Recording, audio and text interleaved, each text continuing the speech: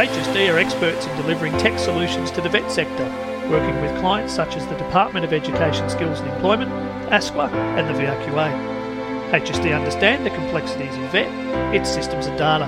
We specialise in systems integration, customer relationship management systems, Microsoft platforms and migrating organisations to the cloud. So whether you're looking for advice on integrating your systems, meeting your data reporting requirements, or looking to gain insights into your stakeholders, HSD are here to help. Visit hsd.com.au or follow us on LinkedIn.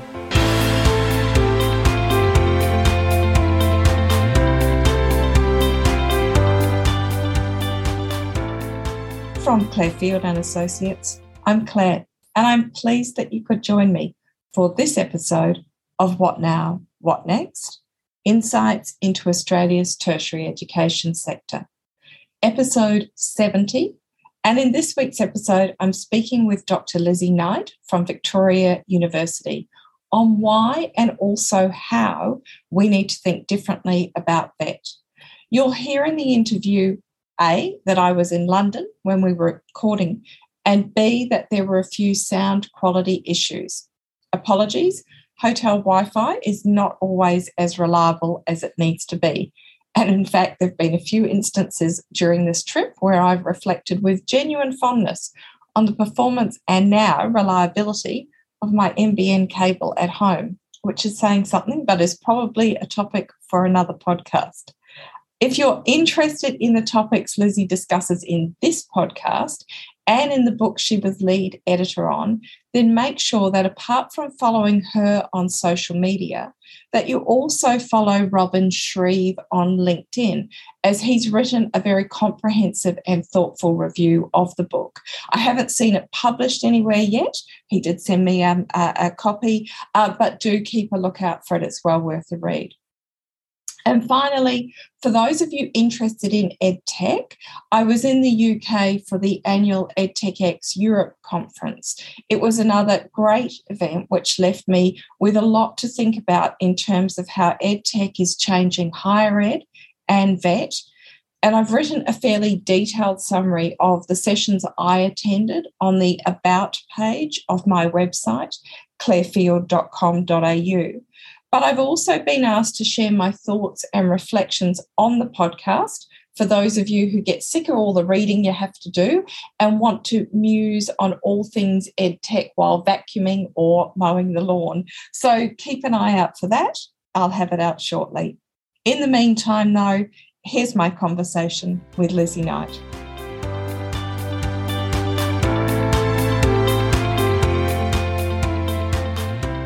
A very great pleasure, and it's taken us a little while to organise this, a few logistical technical difficulties, but I'm very pleased to be joined today by Dr. Lizzie Knight from Victoria University. And Lizzie, I wonder if you can start by telling us, listeners and myself, a bit about your career in the sector and your current role at VU. Yeah, thanks, Claire, and it's a great pleasure to be here. And obviously, I'm coming to you in Naarm on the traditional lands of the Yaqut William people, and I acknowledge ancestors past and present. And I think that's an interesting place to start because I maybe start from going backwards, and so I find myself back here in Melbourne from after having spent quite a lot of time in the UK, finishing school and working, and that's really where I started to get involved in vocational education and interest in access to tertiary education. So I can talk a little bit about that journey of from so very near to where you're sitting at the moment, Claire, as a TEFL teacher on Oxford Street in London, teaching English, and then wanting to go back and learn more about how my learning and teaching could have been improved, and then getting into studying sociology of education at Middlesex University in the UK. And then I went on to do a master's in looking at professional and higher education, and before retraining as a careers counsellor and coming back to home in Australia and having a lovely time in TAFE and higher ed doing career counselling, and then starting my doctorate where I looked at course information and how it had changed in the UK and Australia since we went from small rates of tertiary participation in the 70s until the 2010s when I did my data collection. And that was really interesting. And I found that, the course materials have really homogenized over the period of massification in those 40 years. And it was getting really harder to tell from public information sources and relying more on family capital and social and cultural capital to find out information about what choices you have as a young person. And that sort of led me to my current role working as a research fellow at the Centre for International Research on Education Systems, which I thought was going to have a lot more travel when I started in February 2020 than it did have, for reasons you can imagine. So my work there looks at sort of international comparisons, and we work on vocational and tertiary education. I just finished a project looking at enrolment practices in VET, working with the Australian Disability Clearinghouse in Education and Training. And I'm also doing some interesting work on place-based employer relations and skills and jobs in the west of Melbourne. I don't know, that's a whistle-stop tour over 20 years in tertiary education, Claire, and I'm just pleased to be talking with you and as Australasian Vocational Education and Training Research Association colleague. Well, it is a pleasure, and it has been a whirlwind ride through your career. But what I was struck with was two things. One, you've crammed an awful lot in so far, and I can't wait to see where it goes next. But two, that curiosity that you have and questioning and wanting to understand things came up a number of times. And so with that in mind, you've also, in amongst other things that you've been looking at, you've been doing some work looking at apprenticeships, and you suggest that cadetships might be the future for work integrated learning. And I wonder if you can share with listeners some of your insights into how the traditional apprenticeship model is changing and the new kinds of higher level apprenticeships and cadetships that are becoming more popular. Fill us in. Yeah, no, thanks, Claire. And I think it's really interesting. I'm really excited to start this winter sort of more deep work on this idea of cadetships, which I've done some initial work drawing on work Peter Hurley from the Mitchell Institute, which is an associated sort of institute of CSIROs where I'm based, and Peter Dawkins and David Lloyd worked on with AIG in 2020, thinking about a national job cadet scheme. And I'm sort of starting soon a sort of second phase of that work, looking at product and looking at cadetships. But let me sort of take you back of why I'm interested in that and why I think that that's important is my master's and my work was looking at sort of professional education, and I was very lucky to work with David Guile, who's a British sort of expert in that kind of vocational and taking vocational in a very broad understanding of the word, of thinking about it as vocations and how we train for certain tasks and occupations. And I think there's been a lot of developments in the UK, as you've been aware, and many of your listeners would be, about degree apprenticeships, graduate apprenticeships, and just thinking about that need in the future of work for more work-engaged learning and looking at different models, how that can work.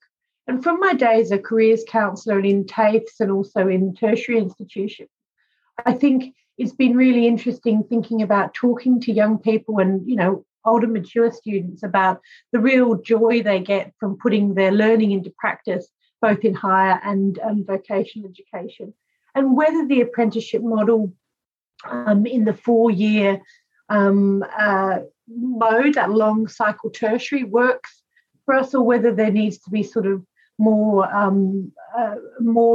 different engagements of work integrated learning that might be allow students to get into the workplace quicker, and so can cycle sort of problem-based learning and understanding things about that, or people who are working, who, like me, when I went back to do my bachelor's degree, who wanted to learn more about their work. And I think that's a really important part, that cadetships don't have to just be initial training, they can also be continuing training. And I just think that when we're looking at tertiary participation rates as high as they are in Australia in the occupation and workforce survey from the ABS, is we're looking at nearly 75% of people having some post-school qualification. And, people debate what that can mean, but I think that we're looking at large proportions of the workforce. Then we need to be thinking about qualifications differently. And we also know in Australia there's a long period of undergraduate study, which is often much longer than in other countries, that where people are working part-time and studying part-time. And some other interesting work Peter Hurley and I did with Michael Coeli at the University of Melbourne last year was looking at people who were working as managers and then studying part-time or sort of, three-quarter load, about how their job outcomes are different. So people are really doing it themselves to an extent, working and studying. And so maybe the tertiary institutions, both vet and higher ed, need to kind of catch up in a way to be rethinking how we think people live their lives in their initial and continuing training period.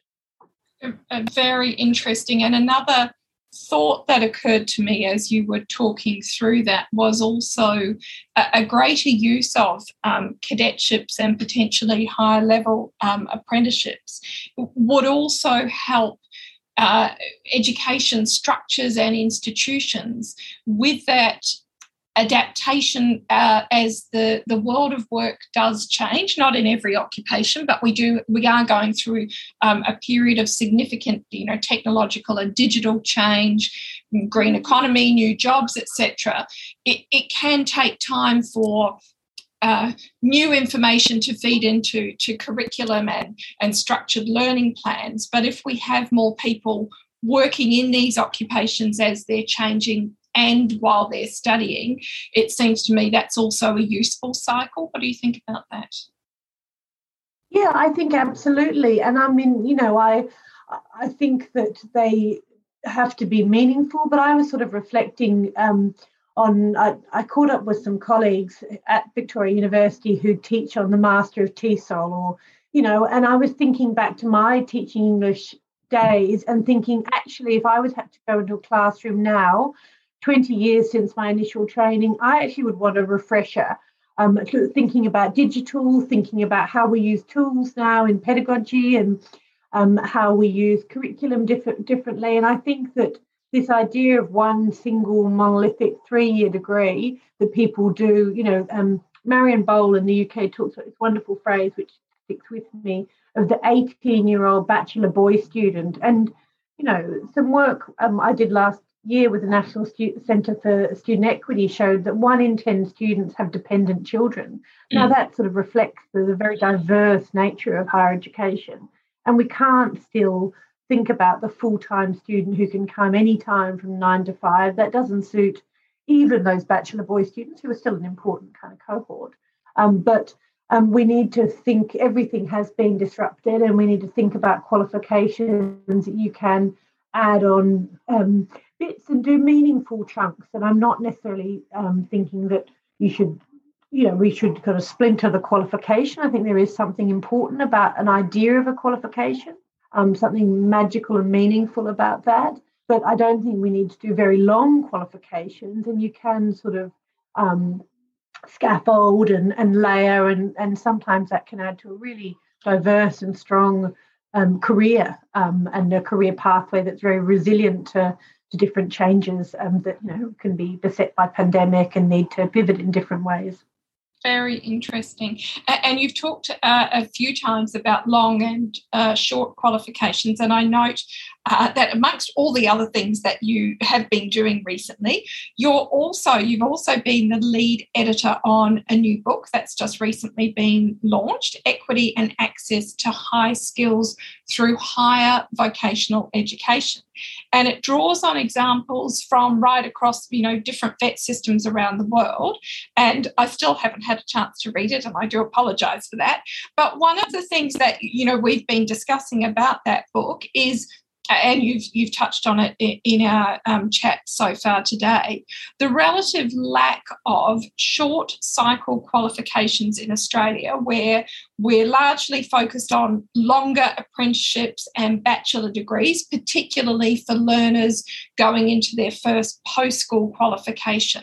So given that you think we don't all need to be doing these very lengthy qualifications, can you share some examples of more innovative short cycle qualifications which other countries have on offer and we should be thinking a bit more about here? Yeah, great. And thanks, Claire, for letting me shoehorn the book into this conversation. I'm very grateful, and in the subtle way you do that.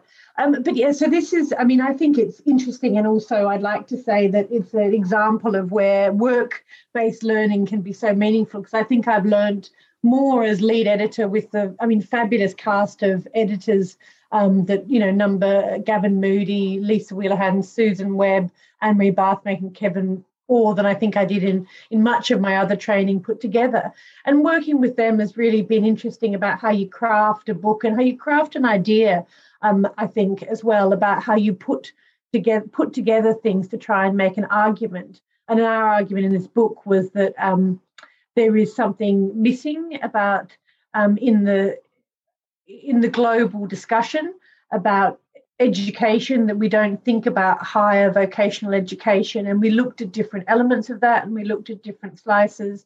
And Gavin Moody talked very interestingly and technically about sort of the missing parts somehow in the different sort of systems of long cycle and short cycle. It's a very learned article that's for the technical people and others out there who really want to understand how these systems work.